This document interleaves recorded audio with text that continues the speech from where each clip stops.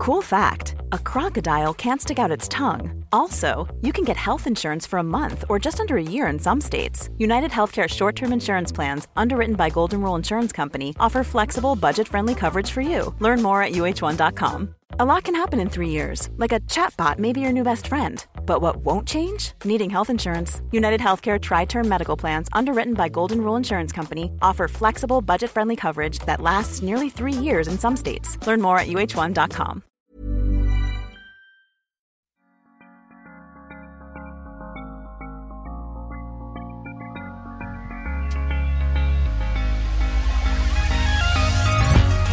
Good movement, and welcome to Redefining Yoga, a Movement by Laura podcast, which is designed to investigate all aspects of the modern evolution of yoga from my background as a physical therapist and lover of movement.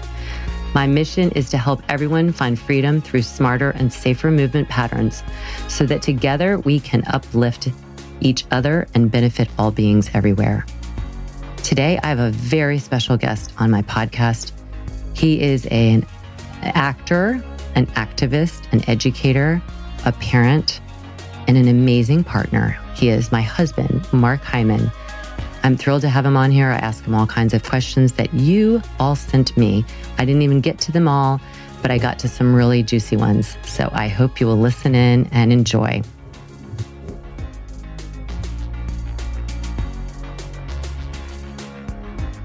Welcome to today's podcast. I have a very, very special guest. His first appearance on my podcast. I never thought I'd see this day. It's my husband, Mark Hyman. Hey, sweetie. Hey. So can you describe for everybody what it looks like doing a podcast with me? It looks the same as eating dinner with you. You're right across from me. We're in the sauna. And we're not usually in the sauna. We're not usually in the sauna eating dinner, no. But you're usually across from me when we're eating dinner. So. I think that we're going to have more eye contact, though. Don't you think? Yes. Yeah. We are in a sauna. We are fully dressed, just for keeping it PG for all the people out there. But Mark Hyman is my co-captain on this amazing ride of life. And I ask people to ask me what questions they would like me to ask him. Oh, we're going or right to tell that. me. Well, no, I'm going to give a little bit of background. And so I am going to ask those questions. He's drinking a couple sips of beer. He doesn't even really drink beer that much. Beer, but I think I need but it. he's like, I need to take some alcohol into the sauna before you ask me these questions. So I think first people would like to know, what is it like to be married to a yoga teacher? What's it like to be? Well, for one, disclaimer, I am not a yogi. Right. I've always said that I actually am not a big yoga fan, but I am a big Laura fan. So like, I love taking your class. I think you want to get laid. No, but it's true. I usually do not like yoga classes. True. But I like your classes because for one, I love watching you and watching everyone's reaction to you. That I get personal joy from seeing you in your element. So that on top of, it's a great workout for me when I'm in your class. So it's just like a win-win doing that. So wait, what was the question again? The question was, what's it like being married to a yogi? But you said it basically. You're not doing yoga, but it's okay to be married to me, I guess. Yeah. Well, and you know, the yoga that you do, it's not only in the classrooms or in your studios. So you bring that out, and you know, my wife, being married to a yogi means that my wife is always dressed in like, you know, yoga tights, which isn't a bad thing either. I remember I apologized to you one time. I said, honey, I'm sorry you see me wearing yoga clothes and that's about it. And you're like, well, it could be worse, you know? So, you know, it's not a bad thing. So speaking of yoga off of the mat, I think people would be really curious to hear about our journey into veganism. I don't think people necessarily, a couple of the questions, a lot of questions were about veganism, but several were about if you were vegan before we met or did we become vegan together. So why don't you talk a little bit about how we have probably grown together in our own yoga practice, meaning raising consciousness, which is the way I'd like to redefine yoga, which is its original essence is about raising consciousness. So can you talk to everyone about that? Sure. First, this is so awesome being able to just look at you. Like you're right, the eye contact. I think we should just come in here and talk sometimes because, you're forced to look in someone's eyes, and that's really awesome. So with that as a background, so before we met, I didn't even know what a vegetarian was when we met. I don't think. I mean, I probably knew, but that never was in my consciousness until we met. And then we were biking. We were going to be biking across the country together, spending 24 hours a day together. I think that's a different story at some point. But and I just said, well, I just want to honor you and what your values are while we're together, and don't want to do something. Because I was vegetarian at that point. You were vegetarian and had been for many years, and I was sort of toying with it. But this was early in our relationship. We just knew each other 6 months, and I said, okay, if we're going to be spending this time together, I'll just honor you. And so when we biked across the country, that was 3 months, and so I was vegetarian for that period of time, and that sort of was the beginning. That was really easy for me in general doing that. And so then as that, I first started doing vegetarian just because, it wasn't bad it was good with, for being your partner for the ladies. For the ladies, yeah. Let me just do a side note here.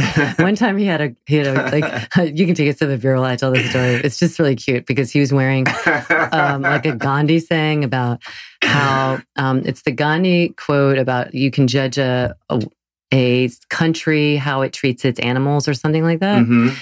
And you were saying, every time you wore it, all the ladies would stop and talk to you. Well, it was awesome. Now that, since you've had John on the podcast, he was very upset because he's he's this tall, strapping guy. My brother, John. John. And the two of us are out, and I was getting all the attention from these beautiful women. And he was like, what's up? And it was they all were just so into my shirt. So I've sort of worn that shirt out, and I keep getting. So my recommendation to all you guys out there, get vegan t-shirts. They're a big draw. Then maybe become vegan too. Yeah, it's a starting point though. So we did that trip, and that went great. And then I think from there, we read, I can't remember if it was before or after Peter Singer's Animal Liberation. That was the one big book you had. I think that was a big inspiration for you, but hadn't really spread out into other vegetarian, vegan books. So that was the big one for you. So I read that, and then so as we were dating for those first couple of years, I just became vegetarian, and that was really easy.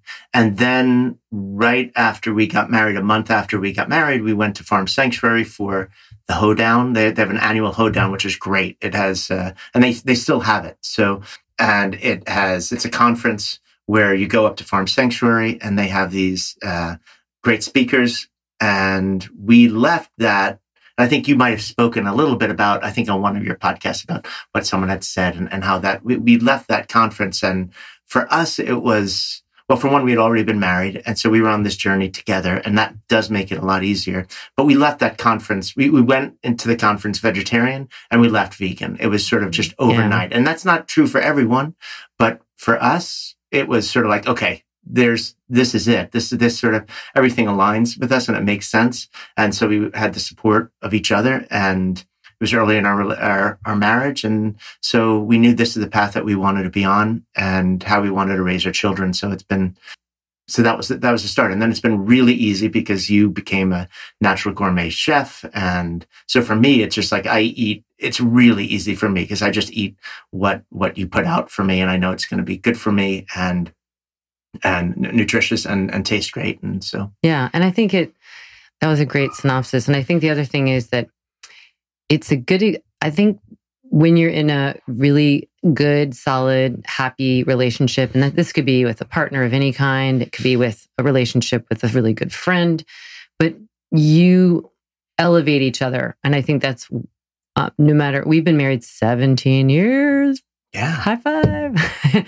We've been together 20 years. I mean, that's a long time, and there's a lot of growth in that, and we will continue to grow. And the big thing is to grow together in ways and also support each other's growth in parallel tracks too. And I think that it is easier making these conscientious and conscious choices together for sure, because we just support each other and it's very consistent. And then we raise our kids that way. And well, I think also, you are going to grow in over 20 years. You're going to grow differently, definitely. And you should, we're going to have different interests.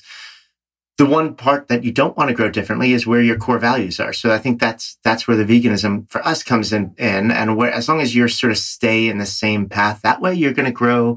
We're going to grow together and grow separately, and that's wonderful. But it's got to be based and have that same core. And I think that I think our understanding has grown over the years, obviously, and our knowledge about veganism and our beliefs have grown and strengthened. But the essence hasn't changed. And I think that's why you could grow individually. You've certainly grown into the yoga practice and how that's taken you and how that's blossomed. It's come a long way since we began.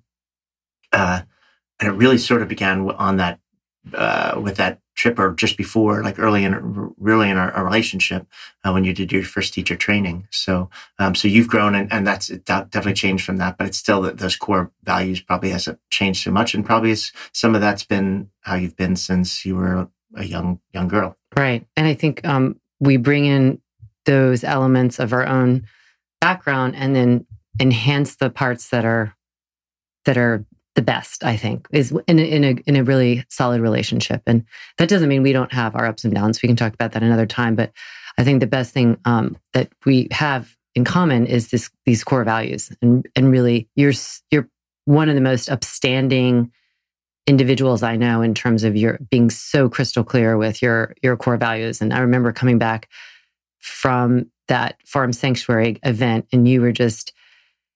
One thing that's so admirable is when you were all in, and you're just like everything out of the refrigerator that wasn't vegan, and just like never turning back. And I think I was probably more definitive. I came back and absolutely. But I also, it's sort of the same thing with, I think if you're converting religions, which I know something about because my mom converted to Judaism, and you sometimes can become even more hardcore than if you've sort of like, you grew up as a vegetarian since you were 13. So everything was so fresh to me that I came back, and I tend to be pretty definitive about things.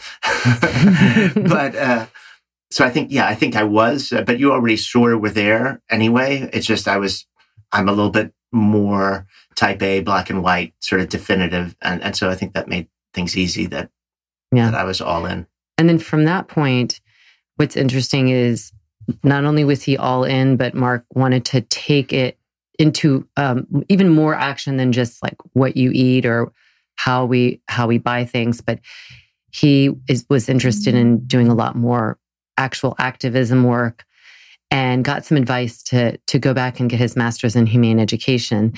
And with that, that took about 6 or 7 years, because we had the kids and they were young, and he had to write a thesis and all that. But it's a beautiful, beautiful educational process that you got involved in, and that I'm kind of leading the way toward our building our eco-friendly home, because a lot of people wanted to know about that. Let me just interject, first talk about because that actually, getting the humane education came from Gene Bauer, who's the co-founder and president of Farm Sanctuary, and that he's been so integral in our lives and our growth, from going to that hoedown at Farm Sanctuary, and then he came to New Jersey, and they were trying to get that legislation passed, and he needed residents of New Jersey, and Laura and I. So that was the start of our friendship with him. And we went, and we were going to the Department of Agriculture to get to try and work to get the stuff that had been on the books, but to get it actually passed and to get it actually enacted for doing better treatment for caged animals in animal agriculture. And I remember I was at those meetings and amazed at Gene, and at his level. He'd been doing this for years, and you could just see sort of like they were just talking. The government, when we were at these meetings, and I just felt like, okay, nothing's going to get done, and I'm a New Yorker, and I want things done. I just interject here, just to give people an idea of how frustrating it was. It was like listening to people. It was like being on a different planet. Like the Department of Agriculture are justifying how it's okay to castrate bulls without anesthesia, and you can see the judge like gulp and just things that are so complete. We just can't even, you just can't wrap your head around what is actually justifiable. And Gene, who's heard this and seen the atrocities of factory farm, just sits there with such patience. And Mark and I are like, how are people not, pulling their hair out over this? Like, because we were. Right. we were. Yeah. And so I asked Gene, I said, Gene, I love what you're doing and it's so important. And I want to be involved in being part of the change, but I can't do it this way. Mm-hmm. It's just, this is not me. It's not my personality. I don't have the same patience. Hopefully I've grown some in the patience, but definitely not to where I'd say like, there's a high, I put like Gene Bauer and John Frank, your brother, on like a different plane of patience than anyone else I know. And I wasn't there. And I said, I can't do this because I want to see some change in action. And he actually recommended the Institute for Humane Education, which hopefully we'll put a link on for the podcast. That's where I ended up getting my master's. And someone who had graduated from the Institute for Humane Education had originally done the humane education work for Farm Sanctuary. And so he said, hey, you should check this out. And I thought it was a great idea. And I didn't know what I wanted to do with it. A lot of people who go there are teachers, and it's a distance program. And I didn't know what I wanted to do with it. But at this point, we were going to have kids, and we were going to have our first child. And I thought, I have no idea where this is taking me, but I always want to learn. And at the very least, I think it's going to make me a better father and better partner and better friend. So that's really all I was hoping to get out of it. And I think that was a great way to go in. Can you tell everybody what humane education is about? Yes. Well, for one, I highly recommend going on the website, ihe.org.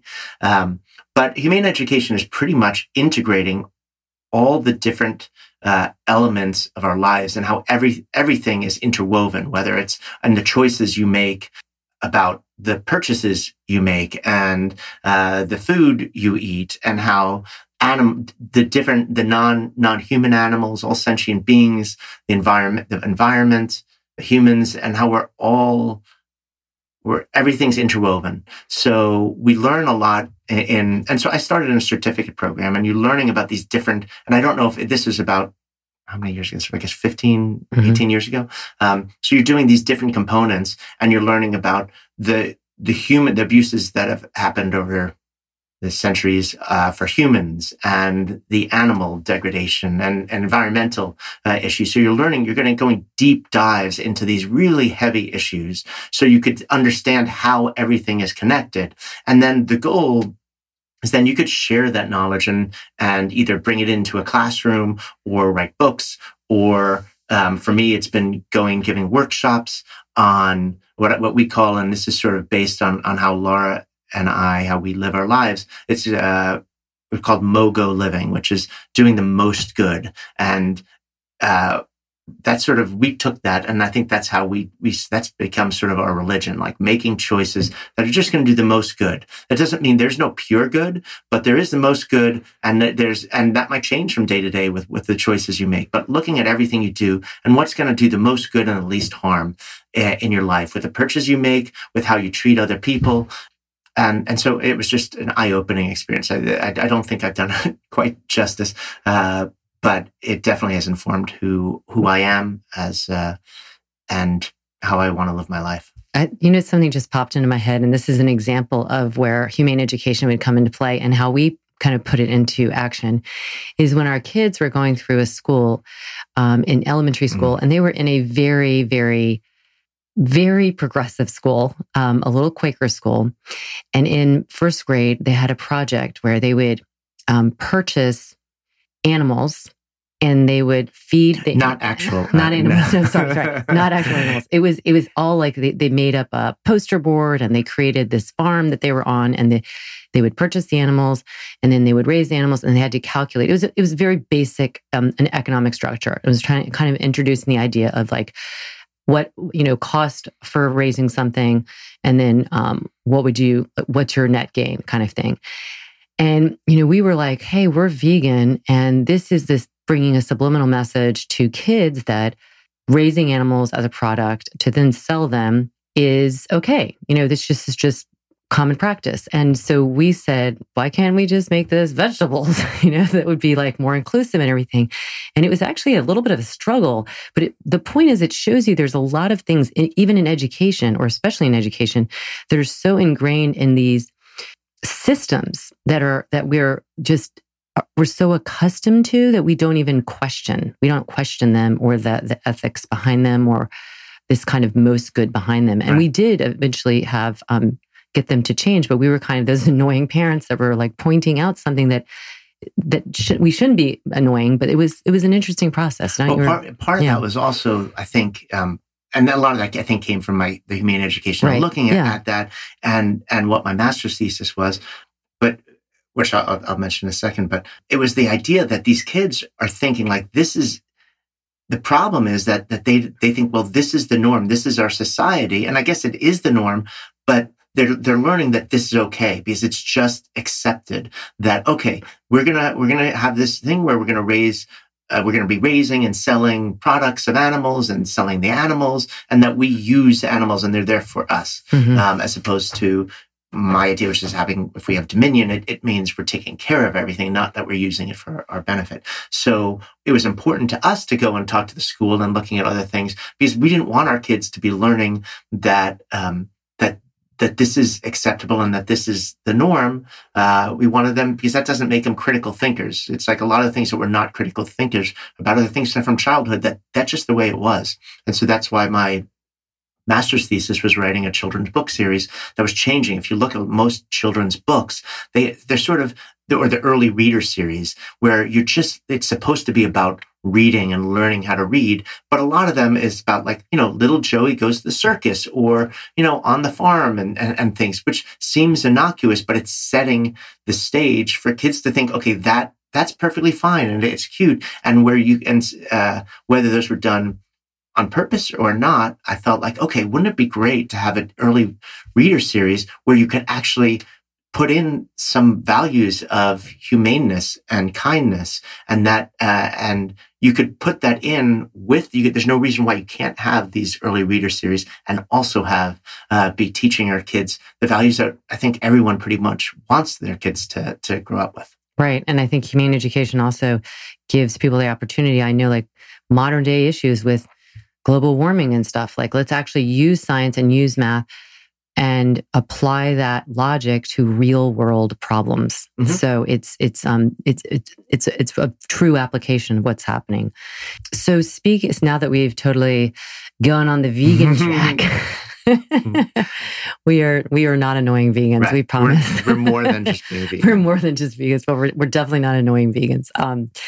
We will love you up and invite you to our house and feed you good food. I think that's also why you've been so people are drawn to you, and you probably single-handedly impacted so many people becoming vegan is because, and I think I've learned from you, this is the power of not judging other people, or everyone's in their own path, and we're not abolitionists in the way that it's all or nothing. I don't think either of us believe in black and white, and it's all a journey. Just because we happen to overnight be able to switch to become vegan, that I think it's just that, hey, we're here, we're happy with our lives, and if you want to join us in the path that we're on, great. And if it's going to take you a while, that's great too. It's not dogmatic about it. No, I think we can say it is a really joy-filled path. I think life really can be tough and dark, and you certainly have, known your darker days and loss and stuff. I didn't mean like that. I'm sorry, honey. We can get to that some other time. But,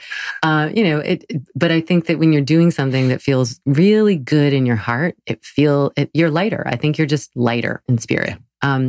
So moving on to other issues of this humane education umbrella, I was alluding to the fact that several people wrote about our journey into our eco home. Mm-hmm. So how did we develop? How did we come up with the idea? And how did we? I mean, that would be a series of podcasts, but maybe give a little overview of our journey into building our home. Okay, Mark was basically like the project manager. I was a bit the GC on it, but although we did bring in a general contractor. Well, why don't you start with how you started researching it and all the like maybe those 2 or 3 books that that really stood out in giving you. Oh, well, do you remember the names of them? Yeah, the little house.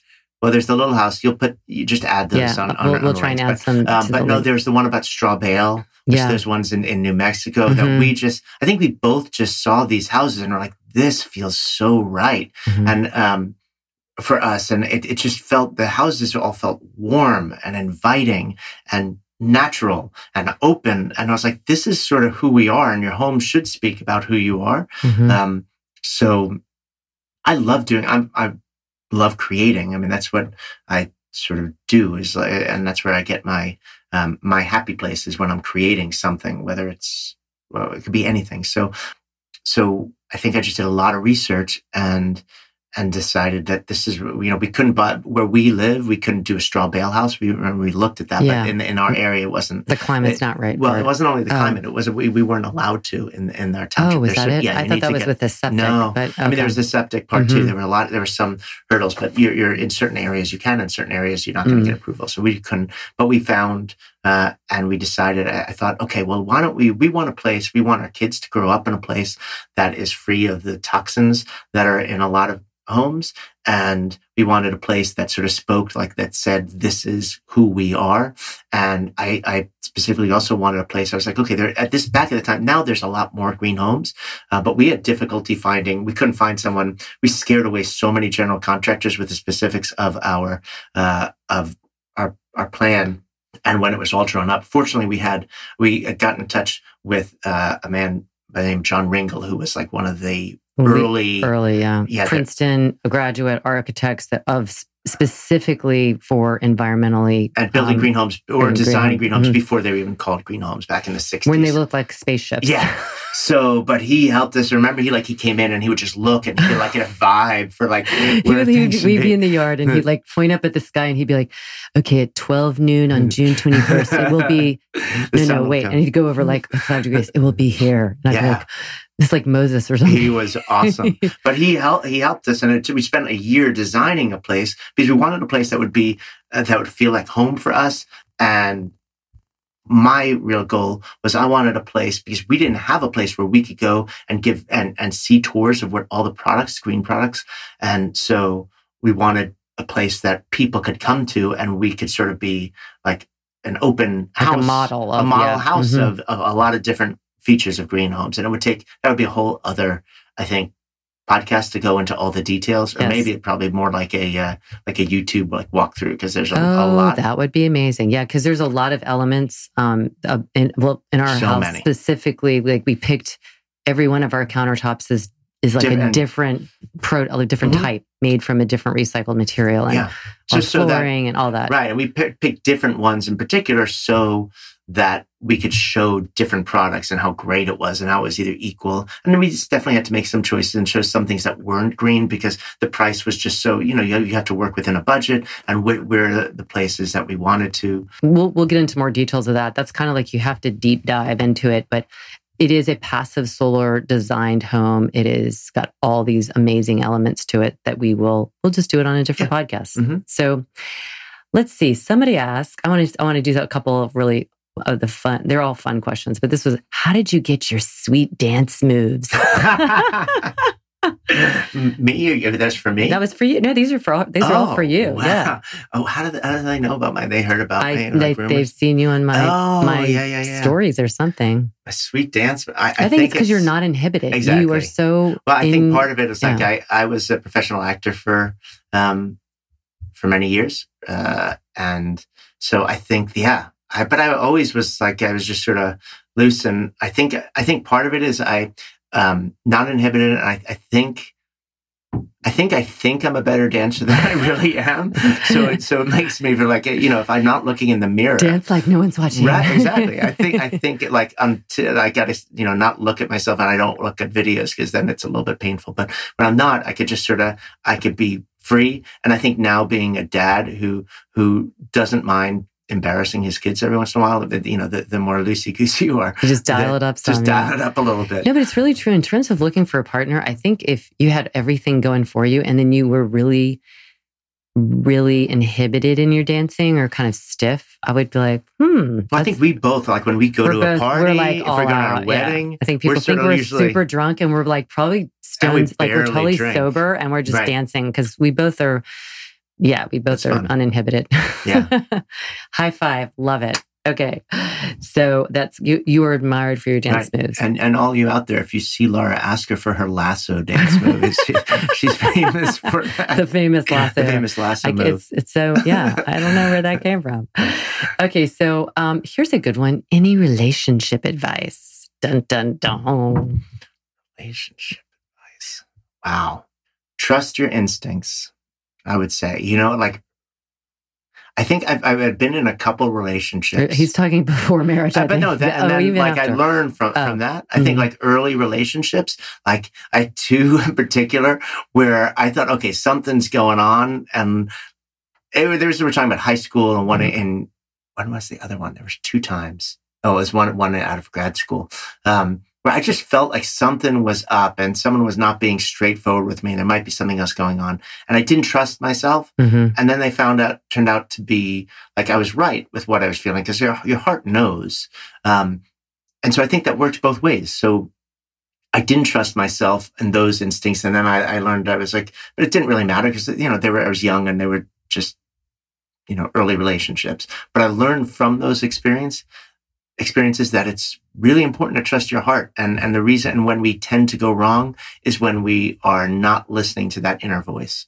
So I think with you, I listened, I knew, I was like, this is right. And this feels different. And this is worthwhile. And so I listened to that voice. And every time when I think we've had maybe one fight in our He's joking.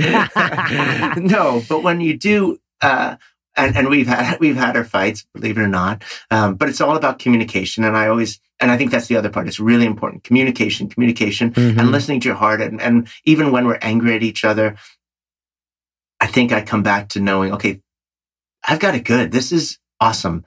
And there's always going to be struggles. And when things are not going great, I take my time and then I just think through and I was like, okay, what's missing? And it's usually a lack of communication and say, okay, well, I can either be hard-headed and just stick with where I am or realize, okay, all we need is this. If we could communicate, we could get back to where we need to be. So communicate and trust your heart. I love that, honey. I love that. And I would say Mark is a better communicator in many ways than I am, believe it or not.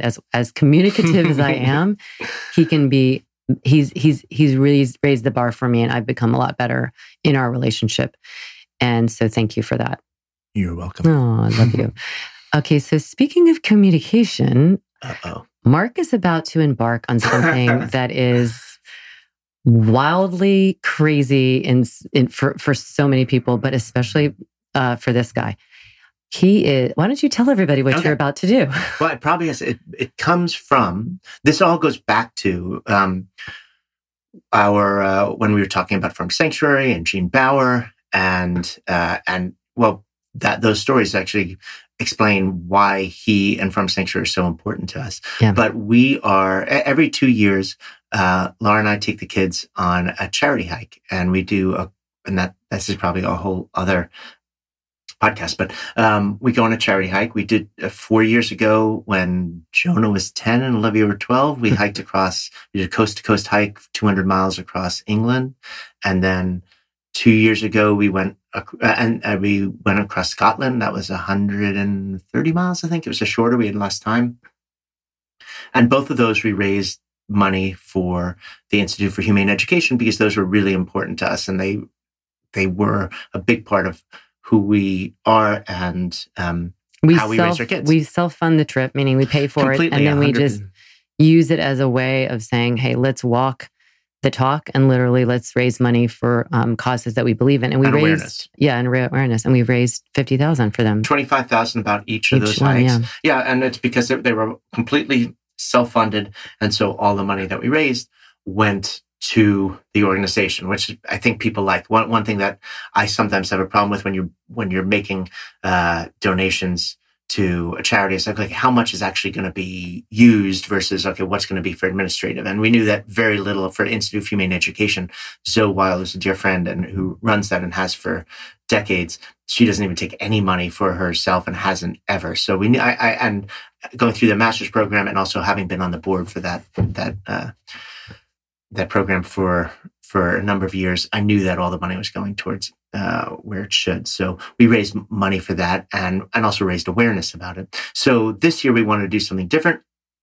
And we said, okay, well, the only other organization right now that stands out as something that is so dear to our hearts is Farm Sanctuary. So and that's what we're doing. We're going to, in summer 2019, we're doing our Coast to Coast for Compassion hike across Wales. So 170 miles, and you could follow us. Laura will put we'll have all that information. It'll be fun to watch us. We always have the web. We have Instagram and Facebook, and it's www.c2c4compassion.com. And that has stuff about our past hikes in this hike. Anyway, c2c4.com.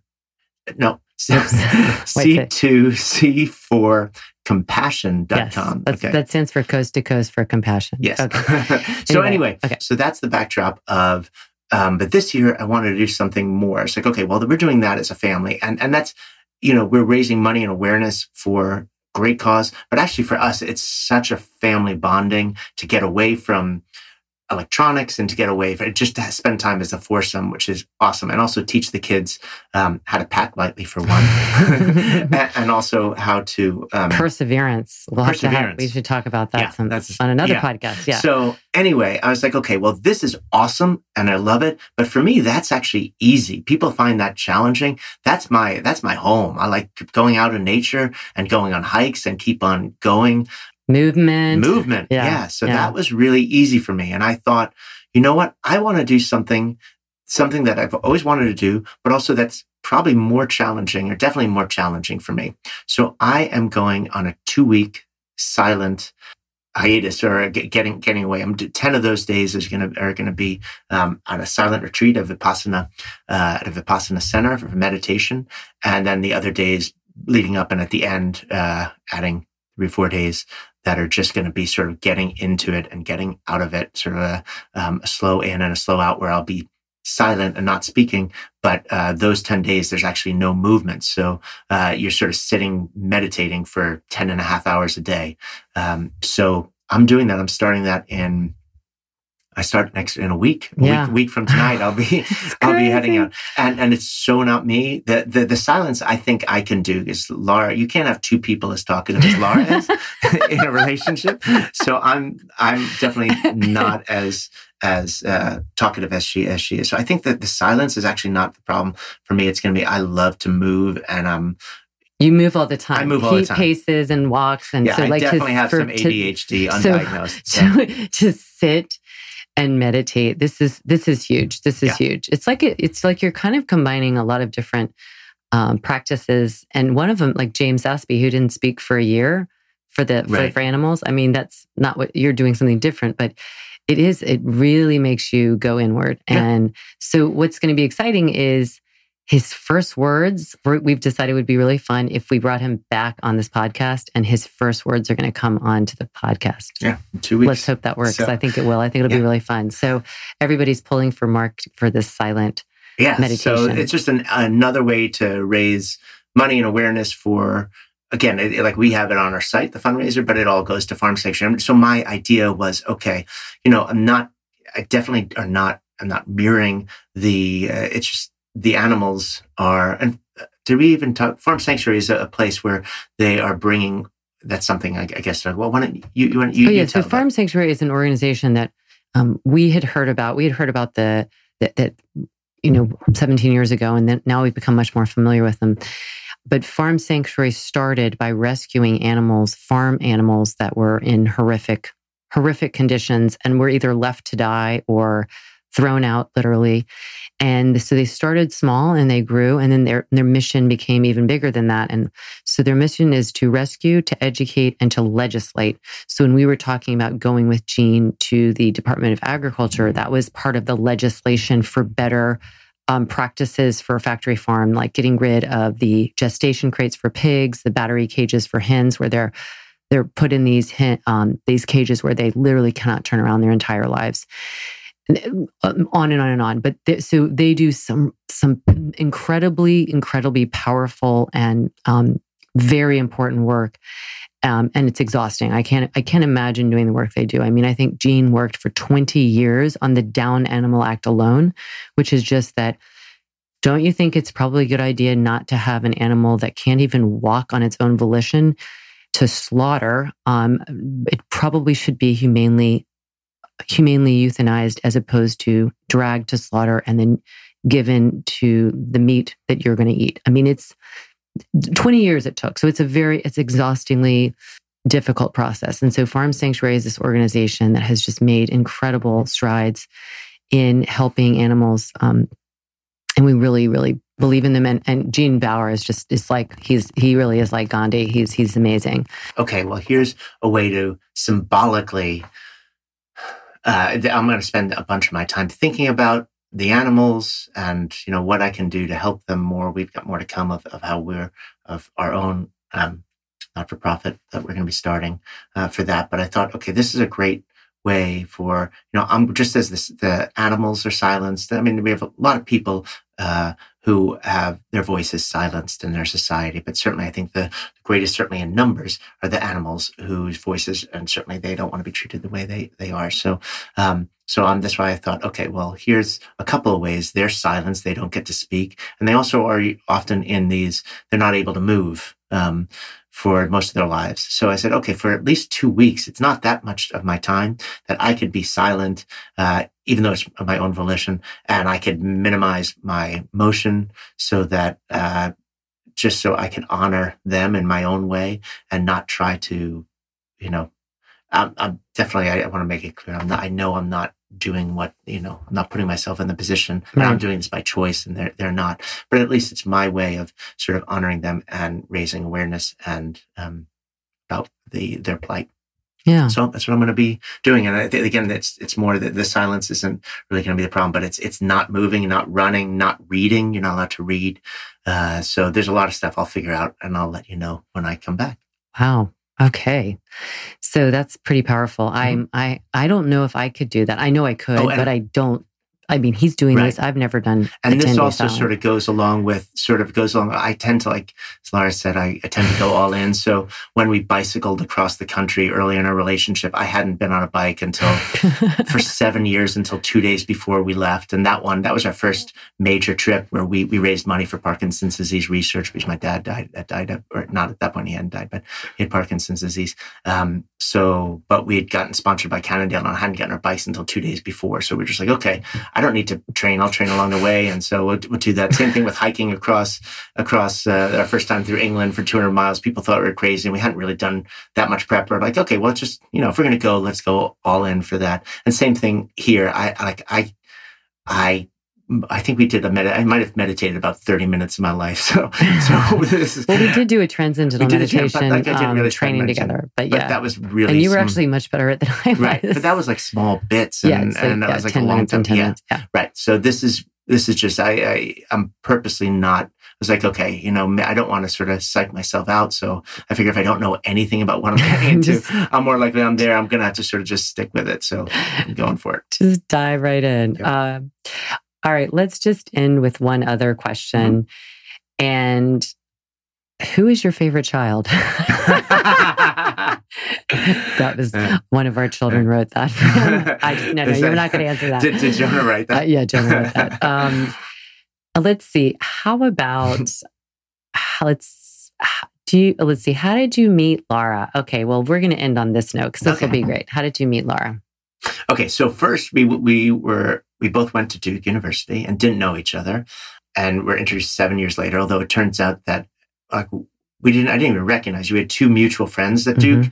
And then it turns out that my dad had videotaped the graduation ceremony, and we were about 7 people apart. You were 7 people behind me in the procession, which was pretty crazy. That is so crazy. I'm sure that So 7 years later we met. Yeah. So 7 years later, you tell that story better than I about Evie and stuff. But we met. We were introduced by one of our two mutual friends. Introduced us. I don't know if you want. It might be a lot to get into that. That could be another thing. It's a really beautiful story. So we'll have to get into that. Yeah, we could get into a mutual friend of ours introduced us, and we went on a double date in Central Park, and I just knew. Wow, this. I massaged him. Girls, pay attention. I gave him a massage. Can I say the other part that you said? She also told me she had an oral fixation. No, and that I was a triplet. Right, no, I had heard that she was a triplet, but did not know that the two other parts of that were these 6'4" strapping guys. So I had a completely different image of who I was going to meet. And then she gave me a massage and told me she had an oral fixation. But I just locked it right in there. So I was sort of all in for that too. even once I found out that they were two identical twin brothers. But then I was leaving a couple days. I got cast as 6 weeks. The next day, we went on another date. We went on a date with just the two of us. Yeah. After this double date, a week later, and then the day after our own date, you had gotten cast for the lead role in a show at Indiana Rep. So I was going to be gone for several months. Yeah. So 6 weeks after that, our first date, you left. So we really we got it kind of going in 6 weeks. But I think we knew, from that date, there was something about it that just felt different. We were older at that point, a number of years older, and we're just probably in a place. And we were 19, No, just kidding. But no, I think we felt both felt, okay, I want to sort of see, I don't want this. I'm going to be going away, and this is worth.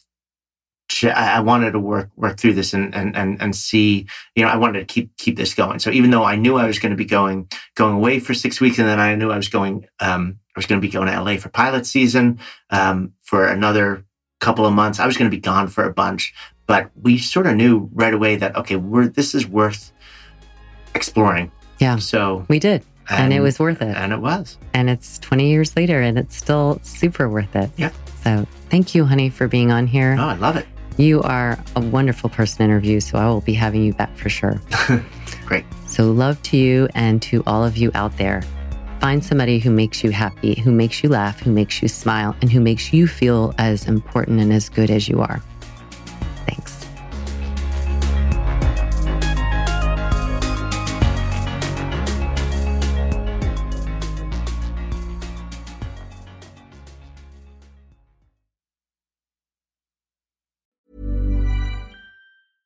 Imagine the softest sheets you've ever felt. Now imagine them getting even softer over time. That's what you'll feel with Boll & Branch's organic cotton sheets. In a recent customer survey, 96% replied that Boll & Branch sheets get softer with every wash. Start getting your best night's sleep in these sheets that get softer and softer for years to come. Try their sheets with a 30-night guarantee. Plus, get 15% off your first order at bollandbranch.com. Code BUTTERY. Exclusions apply. See site for details.